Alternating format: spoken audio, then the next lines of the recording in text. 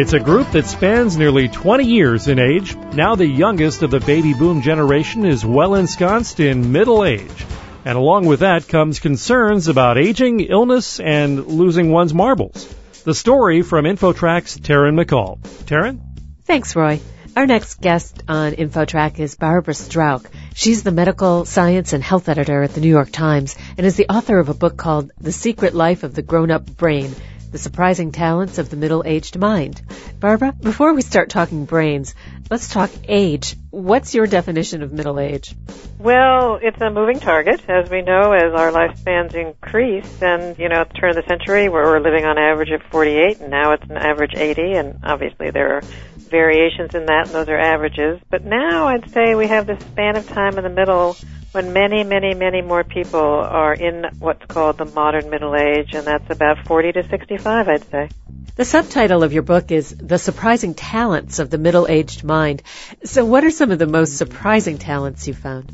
Well, I think, as you mentioned, we're all kind of concerned about losing our marbles. We can't remember where we went to eat or what we had for breakfast or what was that movie we saw, and so we worry. And so I think we all are entering this age with a little bit of concern that maybe we are on our way downhill. And what they find, though, is they actually look into this modern middle age with giant studies whose results are just now coming out, and also a lot of brain research that is brand new.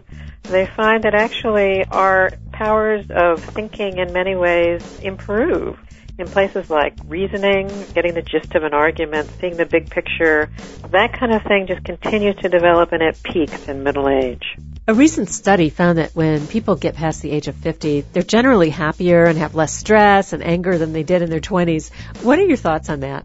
Well, true enough, and I think that also goes against the stereotypes that we thought. I know I was sort of raised or thought, I read John Updike, I thought maybe middle age would be horrible and kind of a depressed time of empty nest and midlife crises. And again, what they find when they study these large populations of people going through the more modern middle age, they find that actually the sense of well-being increases and sometimes peaks as late as 65. And the brain researchers are finding, too, that our brains actually reorganize themselves on a subconscious level and actually respond more to the positive than the negative as we age. You also wrote a book about teenage brains called The Primal Teen. So what kind of things does a middle-aged brain do better than a younger brain?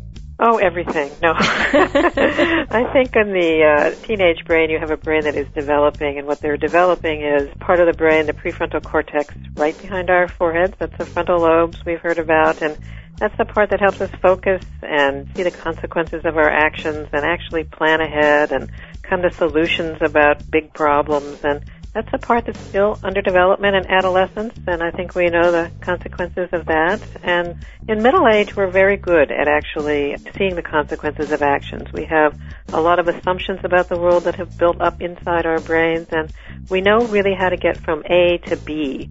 We know how to solve problems, and that's really, I think, a much better brain, actually, in middle age for that kind of thing. We hear about activities that you can do to keep your mind sharp. What do you think about things like crossword puzzles or learning a foreign language or learning a musical instrument when you're middle-aged? Well, they're all fine, but we've moved way beyond that, actually. In middle age, our brains are on the cusp. There's more variability in middle age, and what we do in middle age with our brains actually can have an impact as to how they are in old age. And so what we want to do is make them work really, really hard. Crossword puzzles are fine, but they really want you to get out of your comfort zone and do things that aren't just retrieving knowledge that you already know. Foreign language is good. Exercise is fabulous for your brain. Our brains are much more like the heart, and they need oxygen. And they do need to work very hard, so you want to get that frontal cortex in shape and keep it going. What was the most surprising thing you learned about the middle-aged brain? Well, I think given the fact that we all have these senior moments or whatever, I was surprised that our powers of inductive reasoning, for instance, continue to improve.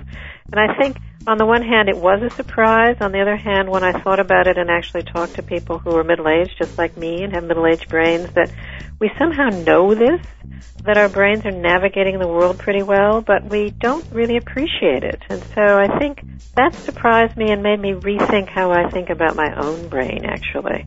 Barbara Strauch, author of The Secret Life of the Grown-Up Brain, The Surprising Talents of the Middle-Aged Mind. Barbara, do you have a website? I do. It's grownupbrain.com. Thanks for joining us. Thanks for having me. I'm Taryn McCall for InfoTrack. There's more InfoTrack ahead right here on TalkZone, so stay tuned. Our previous broadcasts are archived right here on TalkZone for 24/7 on-demand listening. If there's a topic or guest you'd like to hear on the show, contact us. We welcome your feedback and suggestions. We can't respond on the air to emails, but we read everything you send us and value your input. So don't go away. More InfoTrack comes your way right after this on TalkZone.com.